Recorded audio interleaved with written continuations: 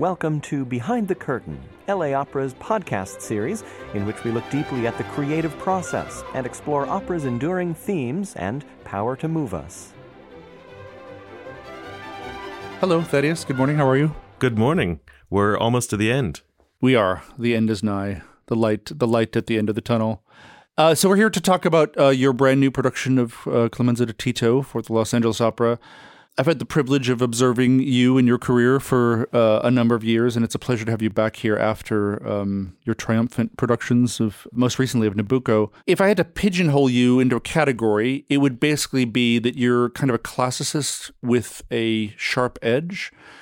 And so I thought to give people a sense of what this production is like in the audience, I thought about there's incredible power for me in constraint. And so I think that we gave you one of the most difficult assignments in the canon because, and we could talk about what an opera seria is, but an opera seria in a way is a little bit like a straitjacket for a stage director. So if you wouldn't mind starting there and we can start somewhere else, I thought we could start at how you turn the kind of limitations of the form into assets as a storyteller. Because I think that as you say, we're nearing the end. I think that what you've come up with is one of the most ravishingly beautiful and moving productions we've ever seen on our stage. And that's, we haven't even started with the orchestra yet, but it's an arresting production, either in spite of or because of those constraints. So that's, I think, where I'd start. I think every opera has constraints to it, and when I look at a piece and start putting together a creative team for it, the first part of the conversation isn't about what isn't possible or what's difficult about the piece, but what's really exciting and what the source material to mine is already there. Because otherwise you start thinking, we have to bring things to the piece, we have to sort of fix the piece, we have to find solutions.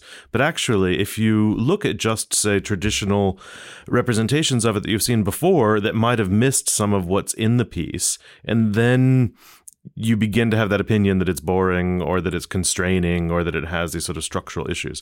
But for example, with this piece, the finale of Act 1 is a huge arson fire attack on all of Rome, and it's burning. And there's this beautifully constructed musical set piece where everyone is reacting to this massive event. And quite strangely, it doesn't sound like panicked or loud. It's actually quite hushed and quiet. And sort of on first reading, you think, that's like some sort of weird operatic convention, or, maybe he sort of wasn't attuned to the bigness of the 19th century of Wagner or Verdi and how he would have treated it. You almost expect what's happening in the libretto to need to sound like the opening chords of Otello or something. But it doesn't. It's quite the opposite. But looking at that as a designer and with a team of lighting designers, video designers, costume designers, you're looking at, wow, like that's an amazing opportunity to do something. And then that ended up becoming the whole sort of turning point for the piece. How do we make this big fiery event important and be the visual sort of turning point between a beautifully constructed Rome and a Rome that has been destroyed? And then sort of for our generation of people, we're all based in New York. We were all in September 11th in New York City. And when you actually start thinking about a tragic event where your city is on fire and you don't know what's happening, and you feel like not only the architecture and the infrastructure are under attack, but the politics and the way of life, it actually wasn't panicked. It was actually quite quiet. And when you go back and look at all of the reference from that day, people with their cell phone cameras and things standing on their balconies, watching the buildings fall, it's really not pandemonium. It's this sort of quiet, hushed, very personal reaction, sort of gasps or sighing or small sobs, or people just not making any sound at all, watching these sort of events unfold in what feels almost like slow motion. So in a weird sort of way, what you think is a constraint of a style, when you really go into it and you respect the material that's there, you think, wow, these people really understood the actual human condition, and they weren't doing a stereotype of what we think a reaction is, but they actually have their finger on the pulse. And once you realize that, you start trusting the piece so many ways. I'll continue in that idea that there's be a trio where it basically is an A section followed by an A section. And you think, oh no, what do we do with that? There's no development. And then you start finding, well, we do repeat things all the time. We repeat, we memes, we love to see something and see it again and put it on a bumper sticker. And when you're having an emotion, you're not necessarily moving forward in a logical fashion. You may repeat that thing over and over and over in your head. And it ends up feeling really, really human just by making these really small articulations in the way that it's sung, the colors, the phrasing, the dynamics, and then the actions that reinforce what they're doing musically. All of a sudden you realize, oh, like she's only repeated it twice, because in real life you would probably go over and over and over until you were able to, fall asleep that night. Yeah, I mean, I think there are two things there that I think tease out your general philosophy as a director and a designer here, which is that I think that opera productions can go wrong when someone tries to impose something on the piece which is not native to the piece. They sort of fear stillness, or they fear quietude. And the other piece is that you are directing from a position of deep musicological knowledge, as opposed to kind of directing just from text. And I think that when I see opera productions going wrong, it's because something's been superimposed upon a piece which is not native to it. I mean, would you say that is kind of your philosophy, is that you adapt your aesthetic and directorial approach specifically to the material in which you're trying to convey? Definitely, because we talk about sort of colors and composition on stage, but that's exactly what the orchestra and the musical lines are offering. So I think that it would just make my life and my job much more difficult if I didn't engage with the music. As a matter of fact, I think that, some people think that, it's just easier if you bring a directorial concept and just sort of overlay it and don't sort of waste your time, sort of dealing with all of these undercurrents. But actually all the clues are there. And I think it's also really important to remember it's quite a modern concept to think of operas being written by composers. And when you go back, I've talked about this with Nabucco, the original poster, it says that it is an opera by the librettist set to music by Verdi. And Mozart received this libretto that was originally based on Metastasio, and then he hired Mazzola to rewrite it a little bit. But the opera's been set, the same libretto has been set like 42 times at least, if not more times. So it was a play that exists with an arc. It sort of has ancient, tragic sort of qualities to it. And it was an entire piece that people really believed in the language of. And then I think that Mozart was able to add to that, and as being a genius that he is able to find even more layers in it as a person with dramatic interest in the material. So it's not a musical form that is there to provide a life support system to the libretto. So I think in that respect, just thinking about the two coexisting completely and that you cannot separate the two of them from each other is a good place to start a production. Because then even not only thinking about the textures and what's happening with the orchestration, but also just the balance with the orchestra and thinking about how the set sort of works into an acoustical space, knowing the Dorothy Chandler, and it's a rather large theater, much larger than the piece would have originally been played in. And, thinking about the materials and the composition on stage, not only from a visual standpoint, but knowing how it's going to be used. For example, there's a scene at the very beginning that's quite intimate, and it's in a bed, and you think, well, a bed is normally like very soft and has soft furnishings, and that could sort of suck the sound in. But obviously you want to hear the very first whisperings. So luckily in ancient Roman times, there's all of these paintings where there's these sort of hard wall screens behind their beds. And you think, okay, that's a beautiful visual element that I've seen in lots of reference, but it also serves a very key musical function in not only us hearing what's happening on stage, but the singers being able to hear the fine nuances of what's happening in the orchestra so that everything is working together.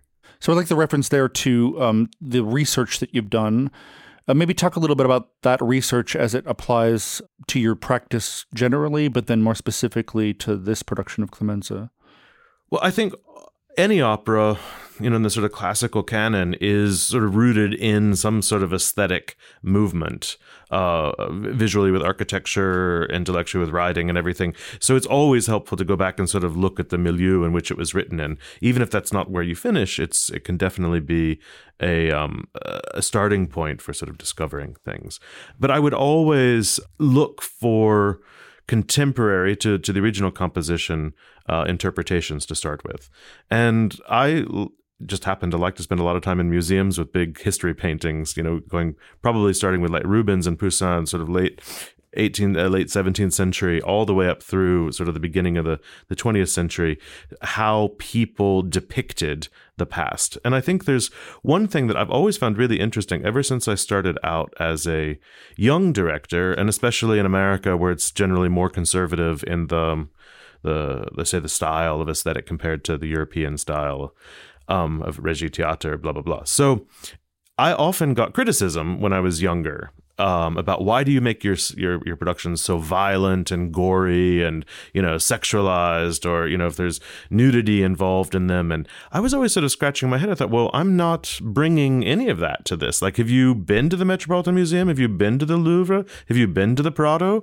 Everything is skin and blood and, the rape of the Sabines, the murder of the innocents. And you see all of these things in these paintings and you realize that they're focusing their political and aesthetic concerns through their work at the time. So I like to bring that out and remember that we're sort of connected to our past. So we're not sort of living a more violent time or a more sexualized time now than we did in the past, but finding this sort of dialogue with the paintings, I find really interesting. And you do that because that's your personal aesthetic interest, or because that actually fuels and inspires your work. It's worth pointing out that for this production and also for Nabucco, although this was not true of Due Foscari, you are both the stage designer and the stage director. So I think when I look at these paintings, I just think that they energize me, and I feel like there's a kind of dialogue with the past? A dialogue with the past that makes our past not seem so distant. So I don't think that you have to modernize the aesthetic of a production in order to make the ideas modern. I mean, opera is a contemporary art form. There's no way to present any opera without it being contemporary, because it's the people in the orchestra pit, it's the singers today, it's the audience today. It doesn't exist until it's all happening. So it's not an historic art form in that respect. And all we get from the source material is lines and notes and words, and then we have to figure it all out in a contemporary way. But we can use lots of tools from the past.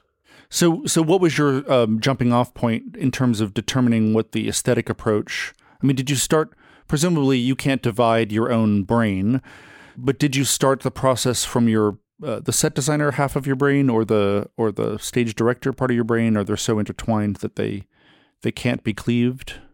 I think that they are very much intertwined, but I think that I really did start the whole thing with this idea that this burning, that we have to have a before and an after, that we have a society that we believe in, something that we've structured, something that's beautiful, that we've worked towards, that we've engineered, and that we're comfortable with, and then it's ruptured and it's brought to an end, and then how do we deal with that? And it was interesting. I think it's worth saying, parenthetically, that in fact, when we started the conversation about this, of course, opera only lives, as you say, in live performance. But you're of course, one of the things you're contending with is the production history of the piece in the past. And I know that the lack of a realistic depiction of that tumult was part of your process, that you were surprised, I think, that so many productions just elided the idea of what that destruction actually meant.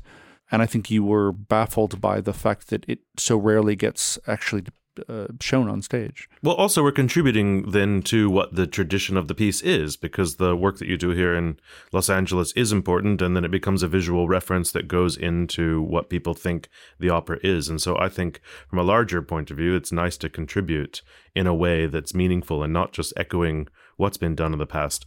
I mean, it also goes through different periods of taste. I mean, looking at sort of neoclassical things, whether you look at it through the prism of neoclassical visions of Rome, where it's all sort of gleaming white marble, but sort of in ruins, but we sort of respect that as this, thing that we have to noble rot. The noble rot. And I mean, even there's a huge history all throughout the Renaissance of people building ruins in their gardens and things and appreciating that. Yeah.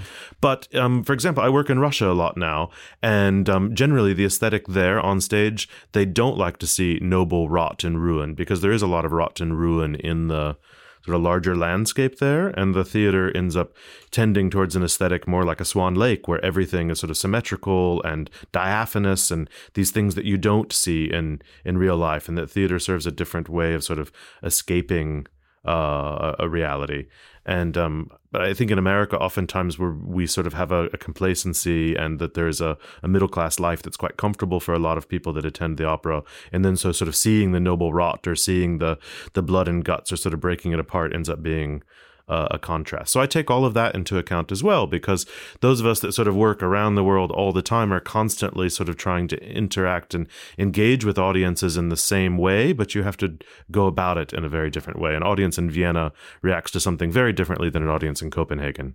Yeah, I mean, I think that's a beautiful point. I mean, we try to make sure that we're only presenting work which is vaguely defined as being idiomatic to Los Angeles. But I mean, I think the fact that you're taking into account your experience of our audience up to this point is an important point. Another thing that LA Opera has that's a huge asset that a lot of companies don't have, especially anymore, is a costume shop that is integral to the company and has a massive amount of talent and human resources to put things together. And I wouldn't even attempt to do a production that has this amount of beauty and craftsmanship and artistry in the construction of the costumes, and are able to realize the level of detail that Matty Ulrich has designed in the costumes if you didn't have your own dedicated staff to make these things. And that's something that is going away in a lot of opera companies, that everything is outsourced, and that you don't have that sort of institutional affection for the work that's going on stage to achieve something like this that doesn't end up looking sort of pantomime or sort of willfully old-fashioned, but to strike this line between couture and fashion and aesthetic beauty. Yeah, I appreciate you saying that, because it's a point of institutional pride. It's an extraordinary group of artisans in that shop and the work that they produce. I mean, it's rare. You know, we just come out of a piano dress rehearsal. It's rare to have come out of 6 hours of rehearsal with so few notes, and I think is a testament to the incredible process they had with Matty along the way. So talk about some of the aesthetic references that you drew from in putting the production together. Some of the paintings, some of the painters that inspired the look. It's interesting. In the beginning, you cast a fairly wide net for what you're looking for, and as you get closer and closer and closer, it ends up sort of refining down in a certain way. I mean, the history paintings that are in the Louvre, there's so many names there that are not household names anymore, because they were more academic or sort of salon painters that weren't, haven't sort of entered the top 10 that you might know in an international way. But then also looking at their painters from the Brera in Italy, because you're sort of having this going beyond just the Italian look, we actually found helpful. Rubens was also painting really beautiful thing on Greek and Roman subjects. But when you start looking at them, he starts tipping things more towards a Northern European Renaissance aesthetic, and that doesn't end up being right, even though sort of the feeling of the paintings can be there. I would say probably the most influential painters were Géricault, Jérôme, and there's this Polish painter, Siemon Ricci, who's become really important to us for the final vision, who painted a painting called The Torches of Nero that looks quite fantastical, with everybody having a good time. It almost looks like some sort of bacchanal or weekend party. But then if you sort of look to the right-hand side of the painting, you see about 10 large crosses that are burning Christian martyrs at them. And so you have this real sense of like Grand Guignol, macabre kind of confluence of festivities and killing people. And we also have to forget that Sesto in the opera, who is the character who instigates the assassination against his best friend Tito, who's the emperor, is sentenced to death. And it's a very real thing. It's not, oh, you were sentenced to death and now we take the handcuffs off of you and you're fine.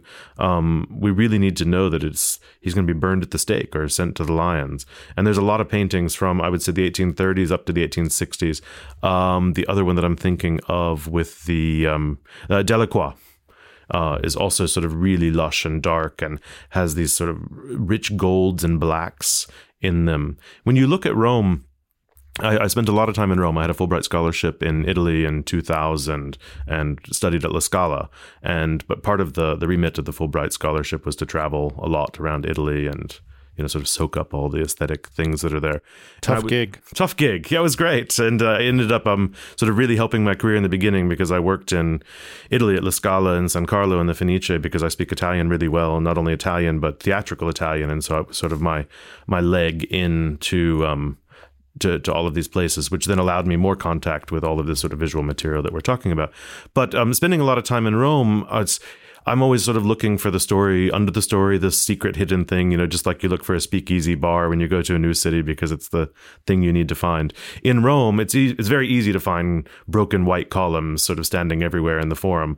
But the more you go in and look at things when you go to Pompeii or even Herculaneum, which is even much better maintained, or Ostia Antica, which is the settlement that's out towards the airport on the ancient port, you really see the interiors of these places that were using Pompeian red colors that we call today, these sort of really dark oxblood reds and a lot of black marble. And then you start realizing that a lot of the history of these things architecturally are have to do with the empire aspect of Northern Africa and all of the different exotic marbles that they were bringing in, and that things they were bringing in from the Middle East, Iran and Iraq and Persia, all through Morocco, Algeria, and Egypt, that they were taking all of these most beautiful things that Europe had never seen before, these richly colored marbles. I wanted to incorporate that into the look of the set, but not just in a strictly historical way, because then it starts to be some sort of documentary. But all of these materials throughout, as the empire, as it were, has changed in Rome, that the church obviously took over, and then they reincorporated all of these materials. So, I mean, almost every church in Rome has Roman columns in it that are made out of marble that could have been brought from an obelisk that was in Egypt.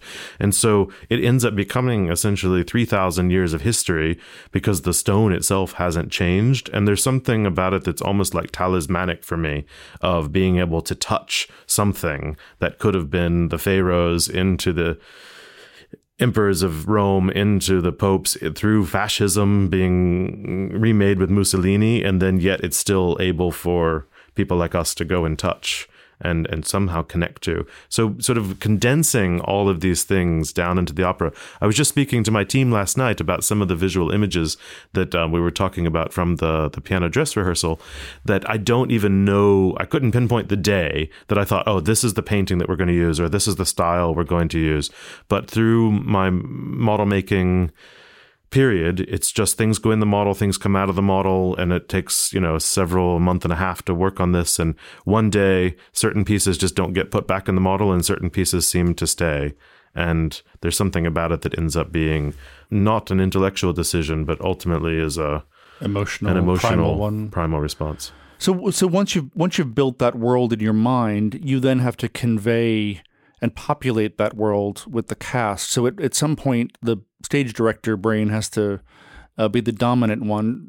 Talk about the process of bringing the cast along into that world over the course of the rehearsal period. Well, I show them a lot of these paintings because I can't assume that everybody has the same knowledge or experience with them. And also in opera, you're always dealing with international cast, people coming from different places. So throughout their high school and university, maybe they've looked at different paintings, read different books. So there's a component to it about a sort of bringing together a unified visual language that we're going to use. And oftentimes with the staging, I work quite quickly and not very detailed in the beginning, because I want to incorporate the singer's opinions about what we're doing. And if we go through it sort of bar by bar in a slow fashion, they don't quite know which direction it's headed, and their opinion can't mesh with what we're doing. So it often shocks them quite fast that we'll get through an hour's worth of music, a whole act within 3 or 4 days. And it's almost like programming a GPS of the points that we're going to hit throughout the evening. And it starts to give them a structure onto which they can hang more intellectual ideas or emotional ideas once they kind of know this is the space that they can occupy. And so I get through that very quickly. And then I can go back and I can show them a specific painting And, it's no longer like 20 things. I say, well, let's look at this because this, I think, has a lot of information, a lot of details. And I ask them, what do you see in this painting? And then usually they talk about the subject matter. And then I say, well, look in the shadows on the left. What's happening over there? Oh, well, there's 3 senators. Oh, well, what's in his hand? Oh, he has a dagger in his hand. Oh, why can't we see that? And then all of a sudden, the character playing Publio, for example, who's sort of a conspirator against the thing, he goes, oh, I'm in that painting. And then you can start to extrapolate a story out of that. It's always amazing to me in the process to watch that when we move from just stage piano rehearsals to actually people being in costume, wigs, and makeup, how that all starts to... there's something about a singer looking at themselves in a mirror in which that vision becomes complete, in which case it's kind of we take off like a rocket towards opening night because all of a sudden all these disparate pieces that all these seeds that you've planted for people suddenly blossom all at once. It's a very gratifying experience. I think that opera direction is such a modular art form. I mean, you're having to make decisions a year in advance, which you have no control over. I mean, that decision is made, that set piece is designed, it's built. There is restraint and constraint in that. I think it's always kind of a miracle to watch all of these kind of disparate pieces come together with such incredible time constraint. Is that a source of frustration for you, or do you find freedom in those limitations in a way? I mean, I think, you and I have been doing this for so long that in a way you're used to the system. The system dictates, the opening night dictates the kind of rhythm of things emerging. But if you just look at it on paper, it's quite a stressful endeavor. Well, on the very first day, I'm the only one that knows everything about what it's going to be. I know every prop. I know every piece of furniture, how it's painted, how it's sourced, what size it is, all the costumes, because I've poured over everything. And the rehearsal process and the design process and working with the workshops and all of the staff is just a matter of me handing off that information and planting seeds so that it can then further blossom from what it is. Sometimes I get a bit frustrated in rehearsals because I can see, in German you say the Kopfkino, the vision, the film in your head, you can see right away. And you're like, why can't everybody see exactly what I'm doing in the room simultaneously? And oftentimes, instead of just trying to get the big vision across, what you realize is it's a sum total of lots of tiny, tiny, tiny details. I was directing an opera last summer, and there was a scene that was set in Georgia, in mountains and the border between Georgia and Armenia. This is the demon. This is demon, yes. Demon with no the. And they had to drink shots at a wedding. And I had the chorus do it, and I knew what the costumes were going to look like. I spent a lot of time in Eastern Europe, and I just thought, everybody knows like how you would do a wedding shot in 15th century Armenia. And the chorus was all doing it, 15 different ways. And then I just realized, okay, all I need to do, this is a 30-second fix. Give a little bit of culture, talk about like little bits of pickle, talk about how you breathe, talk about the eye contact, talk about the angle of your shoulder, hand, and wrist, talk about who's leading the thing, and you explain all that, and then all of a sudden it looks exactly like what I have in my head. And it's just a matter of doing that thousands and thousands and thousands of times. Even last night I just spoke to Guan Yu, who's playing the role of Italia, and I said, listen, I see what you're doing on stage, and I've gone back through all these thousands of paintings that I have in reference. I found a painting that's really, really close to exactly the image that you're doing at the end of your first scene. Now you take a look at the painting. And then she said, oh, if I move my hip to the right and I do like this, I'll look exactly like that. And so it's this kind of back and forth in a dialogue. But if I had showed her that painting on the first day and said, I want you to look like that, I think it would have been quite constraining. And she would have thought, oh, the director just wants me to be the painting that he has in mind. But instead, I've worked with her now for 3 weeks. I see how she does. And then I find something that already exists that supports almost what she's doing. And then we just sync them together. And I think that's what ends up looking like effective directing and design when it all comes together, because I think that the singers aren't doing anything that they've been told to do. They're doing something that they've been inspired to do, and they're all working in the same aesthetic framework. Yeah, although that story makes you sound, I think, more dictatorial than you intend, which is that you've got some grand design which is unable to be influenced by the individual contribution, whereas I think before you described a situation in which their contributions, you're basically creating a wireframe upon which the individual singer can have contributions, and you end up in a dialogue. which is the process that I see you going through. It also gives them a comfort level because they are juggling a lot of things. They have a lot of musical things. They have a lot of text with the recitative, and vocally, none of this is easy to sing. And they're juggling lots of things and lots of people's opinions about it. So I try to give them also a kind of a really comfortable roadmap that they can sink into, and that they can spend all of their energy that they have to about the acting and the character, not figuring out where they're going or where they're standing or what the sort of stage composition is, but about the more nuanced things, and free up some of their bandwidth to fill that out. So we're nearing the end here, but tell me what it was that attracted you to take on the challenge of this piece. What about the piece was attractive, and maybe in the process of living with it for a year of your life, what you've grown to learn about the piece that maybe wasn't obvious in your first contemplation of it? Well, something that absolutely wasn't obvious to me at the first contemplation and didn't come about until I sat down with Matty Ulrich and really talked through who the people are, not what the story is. And what I realized that the opera has a lot to do with satyagraha. And I have a long relationship with that piece too. I have a production of it that's still running in Russia. That's won Golden Mask in Bolshoi, and it's incredibly, deeply meaningful to the thousands of people that have seen it in Russia. And that's really touched me in a way that people connect with the idea of compassion and forgiveness. And so much of what we see in television and film and literature is about revenge and about getting what you're due and about being right and about winning, your side and not giving in and not compromising. And I think that through Martin Luther King and Gandhi and Satyagraha, the idea that through the truth force and through doing what's right to yourself, that you can move society forward.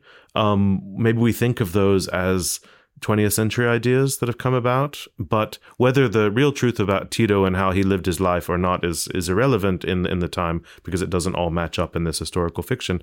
But the idea that we want to believe that for, say, thousands of years, going back to classical antiquity, that we do have the power and the agency to react to people who have offended us and who are against us and actually wish us harm, that we can reach out to them with compassion and forgiveness.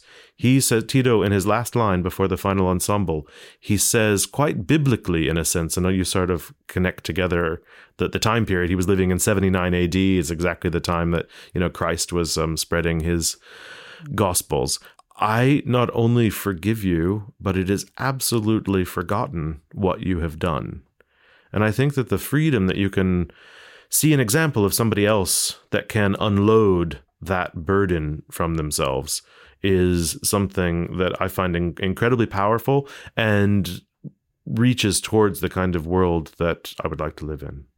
Beautifully said. And I think that moment of grace on stage is one has a similar feeling in the theater that one has in Akhenaten or Satyagraha, which is, I think, those aren't connections that may seem obvious to an opera goer. I want to thank you. I want to prematurely congratulate you on a beautiful production, and thank you for coming back to the company. Thank you for the invitation. Yes. You've been listening to LA Opera's Behind the Curtain. Thanks, and see you at the opera.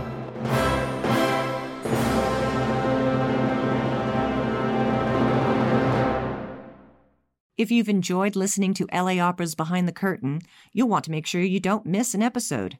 Please subscribe and leave a rating or review on iTunes, Google Play, or wherever you listen. Don't forget to share this with your friends on Twitter and Facebook, and we'll see you at the opera.